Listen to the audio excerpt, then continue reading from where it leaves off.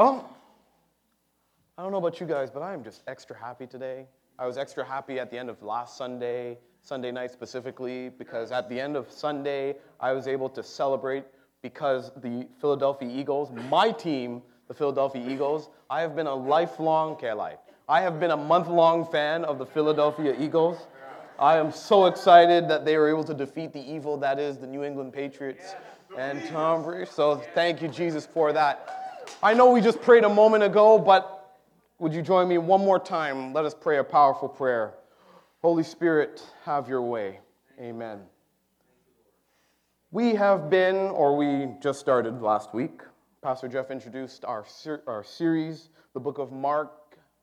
We have been talking about the servant king, and this morning I want to utilize as a topic what the servant offers you.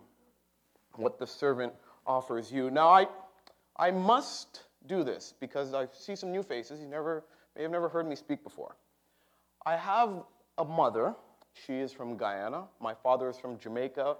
Growing up, they still had their accents when I was growing up. So I heard their accents. And so part of me, when I get really excited, I sort of mimic my mom's Guyanese accent. It happens. When I get really excited, something just pops out at me. I happen to end up speaking like my mom. Just want to warn you, fair warning, the Lord's still working on me. We're in the book of Mark chapter 2 this morning, and you can follow along. The notes will be behind me. Also, if you have the Bible app, if some of you guys are about the Bible app, if you go into the events tab, and you search Stouffville Pentecostal Church, the notes will be there for you as well. So we have well taken care of you today. Someone said amen. Here we are, Mark chapter 2. So we find ourselves here in this chapter, and let me read it for you. Whoops, went too fast. I'm going to skip ahead. Jesus is in a room. He's at home. He's back home, and he's teaching. And some friends had brought a paralyzed man to him. Watch this. They couldn't bring him to Jesus because of the crowd, so they dug a hole through the roof above his head. Then they lowered the man on his mat, right down in front of Jesus. Seeing their faith, Jesus said to the paralyzed man, "My child, your sins are forgiven." Jesus has come back home. He's back in Capernaum, and there are Facebook posts that Jesus is home, and CNN was telling us that Jesus is back, and people were Snapchatting, Jesus is home. It had gone viral that Jesus had come home, and you have to understand that the home that they were in, it's not like, our homes. It's not that 5-bedroom, 2-bathroom with a master ensuite home that goes for about $1.5 million.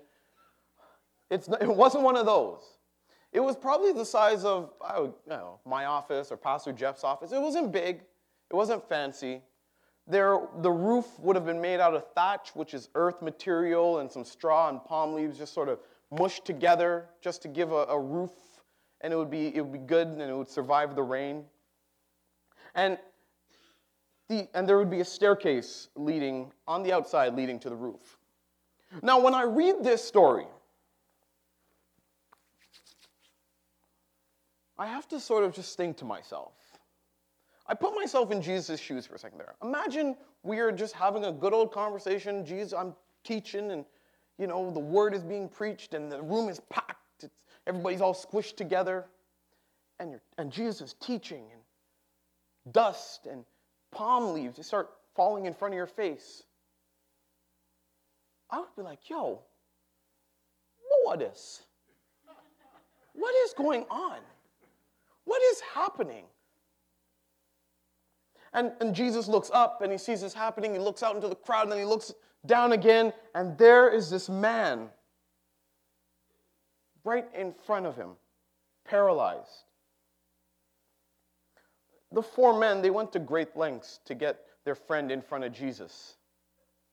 We have to admire the faith that they had in Jesus' power. When they got to the house, they didn't say, well, it's too busy, there's too many people, we'll just pray for him and take him back home.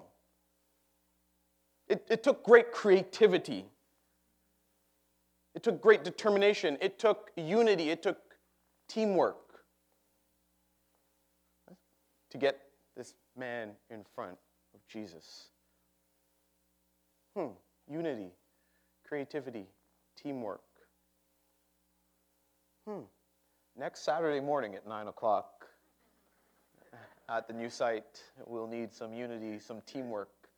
Join us 9 o'clock.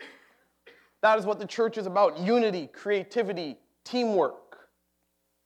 They got together and they did something unusual, something risky, dare I say, just to see their friend get healed. They had that faith. Now, as I was journeying through this chapter, there are so many things that just sort of popped out at me. And I could really preach for about 3 hours this morning. However, I'm not going to, unless you want me to. No? Okay. We're hearing more no's than yeses today. I really was expecting a few people to say amen, but that's okay. It didn't work. Okay, I thought, all right. No, all right. Mark gives us so much. It gives us so much about who Jesus is, the opposition that he faced, and what he came to do. So this morning I'm only going to pull out 3 things. Only 3 things. What Jesus does first is he goes immediately to this man's problem.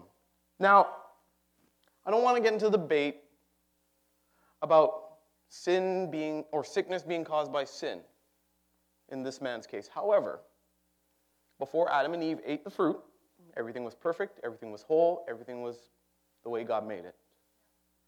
After they ate the fruit, sickness and sin, death entered the world. So all sickness, all sin comes from the beginning. Now, Jesus goes immediately to this man's problem. It wasn't his physical sickness. It was his spiritual sickness. It was his spiritual sickness. See, Jesus addressed the more important issue in front of him that morning. The man may have been paralyzed physically, but spiritually he was paralyzed as well. And Jesus does the harder miracle, or what seems to be the harder miracle to those in attendance. Forgiveness is the greater miracle as well. Forgiveness, it meets the greatest need. It costs the most. It brings the greatest blessing, and it has the most lasting results. So Jesus does this, and when he does this, there were some of the teachers of religious law. Let me read for you. But some of the teachers of the religious law who were sitting there thought to themselves, "What is he saying? This is blasphemy. Only God can forgive sins." Oh, little did they know. Jesus knew immediately what they were thinking. So he asked them, "Why do you question this in your hearts? Is it easier to say to the paralyzed man, 'Your sins are forgiven,' or stand up, pick up your mat, and walk? So I'll prove to you that the Son of Man has the authority on earth to forgive sins." Then Jesus turned to the paralyzed man and said, "Stand up, pick up your mat, and go home." And the man jumped up, grabbed his mat, and walked out through the stunned onlookers. They were all amazed and praised God, exclaiming, "We've never seen anything like this before." You'll notice that the Pharisees, and this will come up through Mark's gospel, you'll notice that the Pharisees, they always seem to care about keeping things in line with the law, which is what they were supposed to do. They were guardians of the religious order. But they couldn't see beyond the rules. They couldn't see beyond the law that was written by Moses. They couldn't see beyond that to see what Jesus came to do. They couldn't see Jesus for who he really was. They didn't have open minds. They didn't have open hearts. They couldn't see that Jesus was meeting the needs of the lost and the broken. Jesus came for those who were sick. He did not come to overthrow the Romans as a conquering king, but he came as a lowly servant. That is why our series is called The Servant King, because he serves both roles. One he shows immediately, but the other he'll show eventually, that he is the king. Servanthood Jesus came with, but he had a royal purpose. And the Pharisees, they missed it because their inability to look beyond themselves.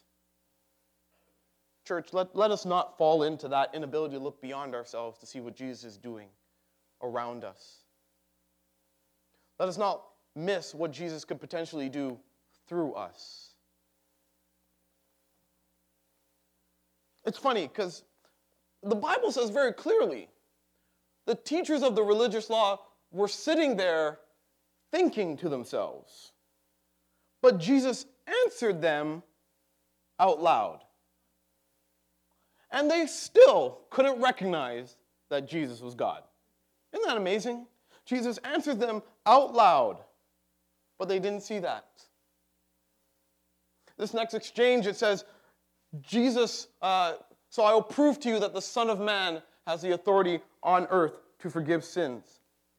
I want to sort of take a little bit of a slight detour, a little bit, because this is a very important part, because Jesus will refer to himself as the Son of Man a few times in the gospel, 14 times to be exact. He'll use this term, Son of Man. And it's a reference to three things. Jesus is using this term in three ways. The first way is that it's a substitute for the personal pronoun I. Right? If you read Son of Man, you can put the word I in there, and Jesus is referring to himself. Right? The second is a reference to his role as the servant. Jesus came to serve. And so when he says Son of Man, sometimes he will use it in reference to his role as servant. And the third is he will use it as a reference to the judge who will come at the end of the age. Three times, three potential meanings for that term, Son of Man, but you'll see it more and more through Mark's gospel, so I felt it was very important that I mention it because it happened to fall in my chapter. So I was like, I should make sure that everybody knows. I was trying to be a good student, guys. Thank you, Pastor Jeff. Jesus had the authority to forgive sins. And when he says Son of Man, he comes to forgive sins. He would heal the paralytic man as we read. He heals him of his physical sickness. He gives him 3 commands. Rise up, take your mat, walk. Rise up, take your mat, walk. See, Jesus knew that sin was like a sickness, and the only way to restore that health was to offer forgiveness. The only way to restore that health was to offer forgiveness. So this morning, my first point is the servant offers you forgiveness. The servant offered the people of that time, he offered them forgiveness. It was a new concept to them. They didn't know about this. Jesus had the power to forgive sins. He had the ability to heal. And who else would Jesus want walking with him? He didn't want the Pharisees walking with him. They were too stuck up. You know who Jesus wanted? He wanted the sinners. He wanted the broken. He wanted the people who had faith in him to walk with him. And if I'll be honest, I'm a bit of a sinner. Sometimes I'm a little broken. Sometimes I make mistakes. But that's who Jesus wants. I don't know if I'm the only one. If you're one of those, that's okay. You don't need you to say it out loud. But Jesus is looking for those people. Jesus wants you. He wants the person who curses sometimes when he gets mad, because Jesus is looking to work through you so that he can help you to overcome that. He offers forgiveness. I gotta keep going though, because I got a lot of stuff to cover. So we find Jesus after this. He's left that little scene, and Mark, just as Pastor Jeff said last week, it's just bam, next scene. Mark doesn't have time to play around. There's no transitional statement. There's no fade in and then fade out, or fade out and then fade in. Nope, it's on to the next one. So Mark 2:13-16 says this: Then Jesus went out to the lake shore again and taught the crowds that were coming to him. As he walked along, he saw Levi, son of Alphaeus, sitting at his tax collector's booth. Follow me and be my disciple, Jesus said to him. So Levi got up and followed him. A strong faith. Later, Levi invited Jesus and his disciples to his home as dinner guests, along with many tax collectors and other disreputable sinners. There are many people of this kind among Jesus' followers. See what I just said? That's who Jesus wanted. But when the teachers of religious law, who were Pharisees, saw him eating with the tax collectors and other sinners, they asked his disciples, "Why does he eat with such scum?" Why does he eat with such scum? You have to know a little about Levi. Levi is Matthew, the writer of the Gospel of Matthew. In those days, people had two names. Levi probably was his original name, and then if you read Matthew, Jesus gives him a new name. Gives him the name Matthew, which I believe means gift of God. I believe it is. I'm going to say I'm right. I know somebody will correct me later if I'm wrong. And Levi, he was a tax collector, but he was Jewish, and he worked for the Roman Empire. And the Romans were oppressive to the Jews. They just really stole from the Jews. They took from the Jews. And a tax collector working for the Romans would extort money for the Romans from fellow Jews. That'd be like me going up to Gary or somebody and just being like, "Yo, buddy, listen, I know we're family and all, but I need an extra $2 for protection," right? If I was going to be, just like that. Unnecessarily taking more money than he needed to take. But that's what tax collectors did in those days.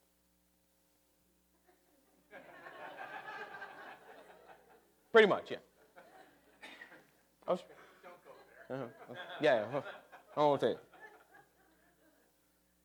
It was a great job. It was a lucrative job. He made millions. He was on the Sunshine List every year. But he was a disgrace to his community. He was a disgrace to his family. He was an outcast in the Jewish society. He probably couldn't go to the temple and worship. He couldn't do any of that stuff. But Jesus extends an invitation to him. Leave all your money behind. Leave all of your shame behind and follow me. And Levi takes him up, Matthew takes him up on that offer and follows Jesus. And Jesus gets invited to a party, a dinner, a fellowship. And in those days, the table was a very important thing. You didn't just invite anybody to your table. Hospitality was huge. If I say to Jordan, come to my house, I'm going to take care of you. I'm going to feed you. I'm going to make sure you are safe. Isn't it crazy that a Pharisee didn't do that? But a sinner and quote-unquote scum did? Invited Jesus to his home? So in this next bit of scripture, in your book, in your Bible, you'll notice that Jesus will use three things to compare himself to. Three things to compare himself to. The first is a physician. The first is a physician. In verse 17, he says, when Jesus heard this, he told them, healthy people don't need a doctor. Sick people do. Anybody ever just go to the doctor when everything's feeling good and just sit in the waiting room for like 4 hours? And it's like, hey, doc, I'm just here to see you. No, we all have busy lives. Ain't nobody got time for that. I have come to call not those who think they are righteous, but those who know they are sinners. How do you know you're a sinner? Well, when you get in the presence of Jesus, when you get in the presence of God, you automatically know, listen, I think something's wrong in here, and I need forgiveness. And when when Jesus got into Levi's presence, Jesus came up to Levi instinctively sort of knew, listen, I'm going to follow this guy. There's something about him. There's a spirit on him. I'm going to follow him. You see, the Pharisees, they were self-righteous. They were too self-righteous to accept the diagnosis. They didn't think that this physician was the right physician. You ever go to the wrong doctor? That sometimes sucks. But the Pharisees didn't know any better. The Pharisees didn't know any better. Jesus came as a great doctor because he has the cure to all that ails us. Jesus' cure is not a weak cure. It's not like when you get the flu shot and then you get the flu the next day. No. Jesus' cure heals all. Jesus' cure heals all. There are many cures in our world today. Many cures that people use. But this cure is supreme above them all. Enlightenment can be a cure. Reincarnation is a cure. But none of those cures are good enough. There's only one cure that makes you a new creation, and his name is... Guys, you guys are a little quiet there. I heard 3 people, Steve, Pastor Jeff, and Helen. Those are the only people I heard. There's only one cure. You know, I'm going to have to rewind. Rewind a little. There is only one cure that makes you a new creation, and his name is... Jesus. Yeah, there we go. There you go. You guys are awake now. The second comparison that Jesus uses is he uses the comparison of a groom. Jesus replied, do wedding guests fast while celebrating with the groom? Of course not. They can't fast while the groom is with them, but someday the groom will be taken away from them, and then they will fast. At my wedding, Jamie and I had a lot of food. I would have been rightfully upset if the people we invited didn't eat that food. All right? Because that was good food, and we paid a lot of money for it. You ever been to a wedding and nobody eats? Does that make sense? I was at a reception last week. The food was amazing. There was no way I was not going to eat. But the Pharisees, they couldn't get it. Why, when the bridegroom is here, would the people not celebrate? They couldn't understand why Jesus was sitting with these people. You see, the first question that they ask him in verse 17, it had to do with the people Jesus chose to be with. In verse 18, they're questioning Jesus' conduct with these people. Why does Jesus have to have a good time with those people? Jesus hung out with kids. He went to social gatherings. He went to weddings. His first miracle was turning water into wine. Jesus was here to bring gladness, not sadness. The Pharisees wanted to keep people attached to the law, but Jesus said, I'm here to bring good news.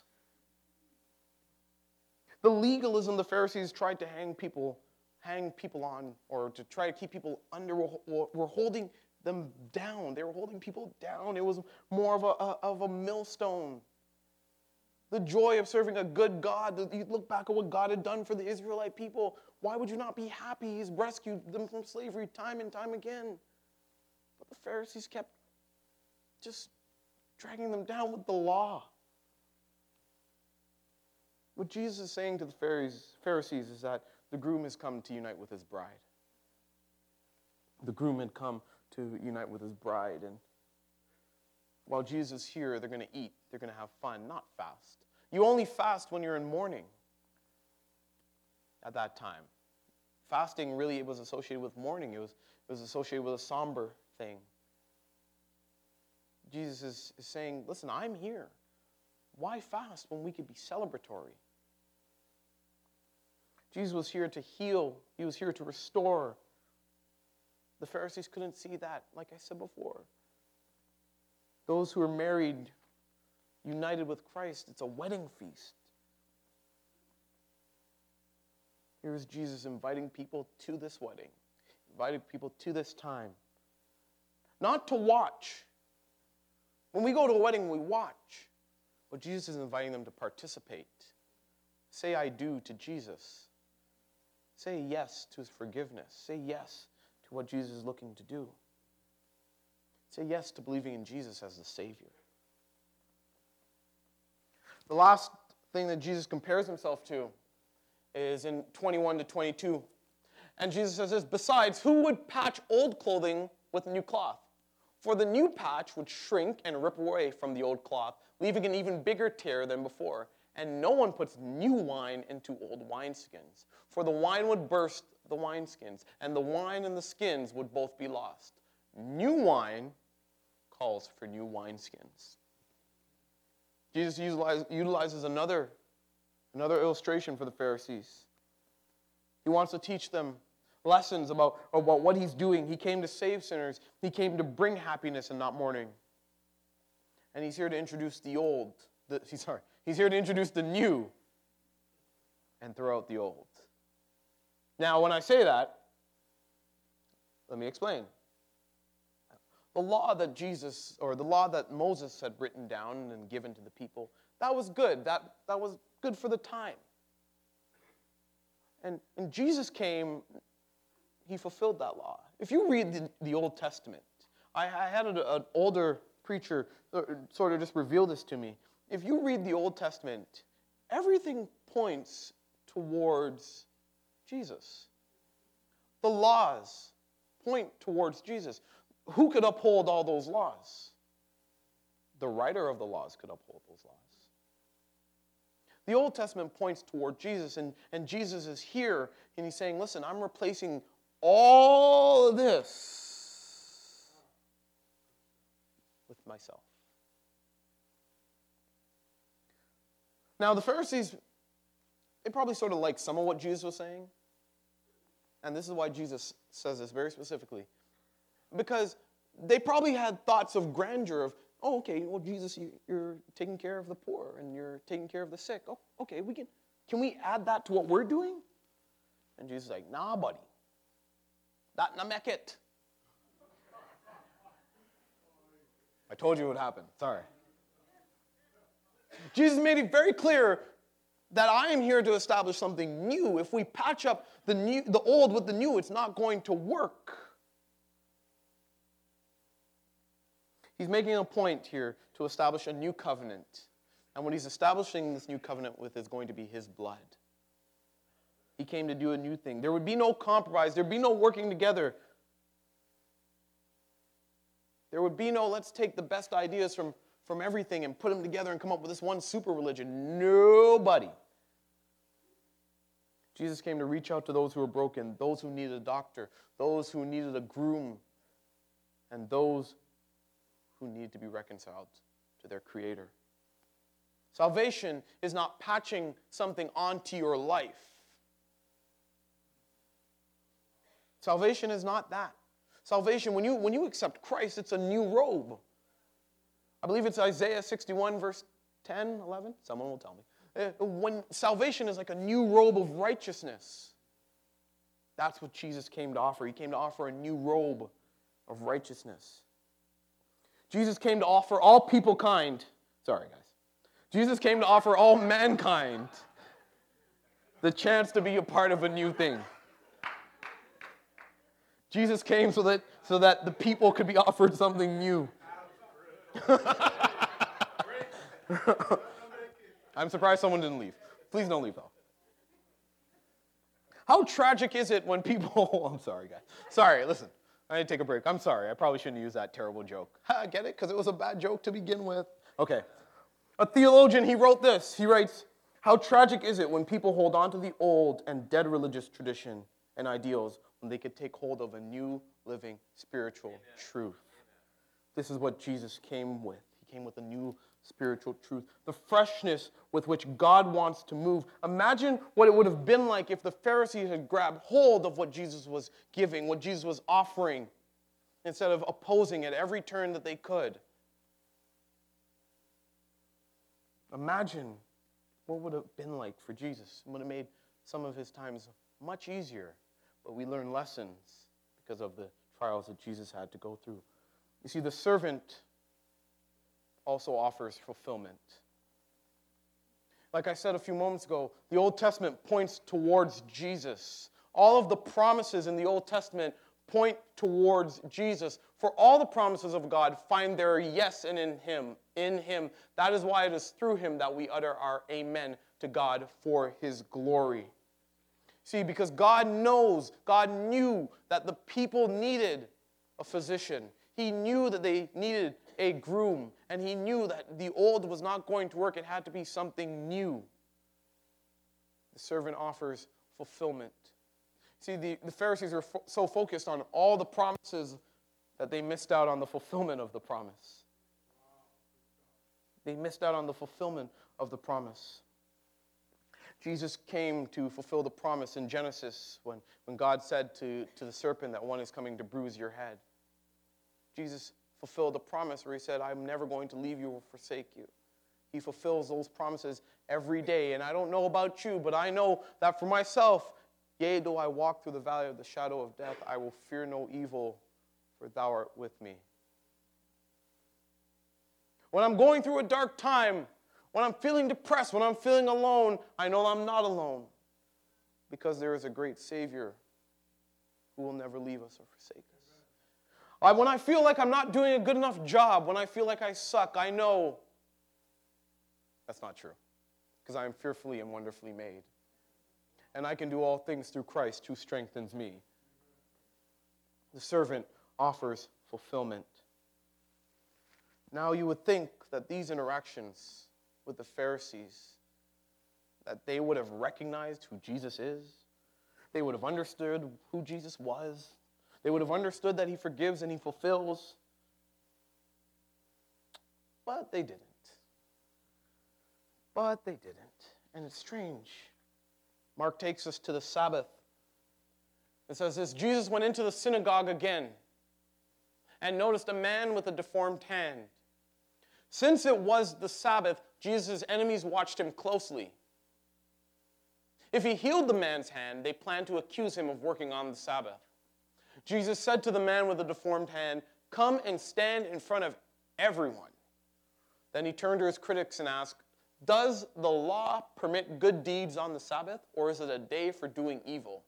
Is this a day to save a life or destroy it?" But they wouldn't answer him. He looked around at them angrily and was deeply saddened by their hard hearts. Then he said to the man, "Hold out your hand." So the man held out his hand, and it was restored. At once the Pharisees went away and met with the supporters of Herod to plot how to kill Jesus. Jesus is on the Sabbath again, the holy day. The Pharisees had taken issue with the fact that the disciples earlier had picked grains of cotton or wheat, rolled it in their hands, and ate it. It was a Sabbath. You weren't supposed to work. You weren't supposed to do nothing. You were supposed to sit back on the couch. At 1 o'clock, turn on the afternoon football game. Watch that football game. At 4 o'clock, watch the 4 o'clock game. At 8 o'clock, watch the 8 o'clock game. You weren't supposed to do no work on the Sabbath. You weren't supposed to do anything. Or, fine, for you Leaf fans, watch the Leafs game. Montreal's still better. Just not this year. Just not this year. So when Jesus didn't correct the disciples, they made a fuss. Jesus is like, all right, well, you're going to make a fuss about that? Watch this. Jesus goes into the synagogue. And everybody's in the synagogue. It's the Sabbath. Jesus goes in, and he makes a deliberate choice. Because it says, Jesus' enemies watched him closely. If he healed the man's hand, they planned to accuse him of working. Jesus knew that they were watching him. He's God. He knows everything. He knew they were watching him. He probably could have waited till Monday or the next day. But he didn't, because this healing had a purpose. This healing was very specific. You see, the Pharisees had a purpose. Their purpose was to test Jesus, but Jesus had a purpose. His purpose was to silence the Pharisees. Jesus asks them a very specific question. And he knows that they have no answer for him. What is the Sabbath for? Does the law permit good deeds? Or is it a day for just doing evil? And the Pharisees couldn't answer that question. They had no response to that question. And Jesus, however, because he's Jesus, he has a response. And it's also really sad that their hardened hearts, their hearts are so hard. It saddened Jesus. In some translations, it says it angers Jesus. And when I read that, I thought to myself, here is Jesus, full of compassion, full of mercy, full of love for this man. And the Pharisees, their hearts were hard to the point where it saddened and angered Jesus. I thought to myself, Pastor Stefan, I don't actually call myself Pastor Stefan. I said to myself, Stefan, Do I sadden God? Do I anger God? Because sometimes I have a lack of compassion for those who need Jesus more than I need him. For those who are broken. I had a friend of mine who's a worship leader. He told me this very interesting thing. He said to me, Stefan, we sing songs on Sunday mornings. Sing some of your favorite songs. But if you die tomorrow, I know you're going to heaven. But what about that person who's here for the first time? If they die tomorrow, where are they going? What about that person who doesn't know Jesus? Can I see beyond myself to look at those who are broken and need Jesus more? Because the Pharisees couldn't. They couldn't see that at all. They couldn't grasp that. He's trying to make the Pharisees see the error in how they've looked at the Scriptures, how they've interpreted the law, how they've sort of just made this a millstone. But they can't see it.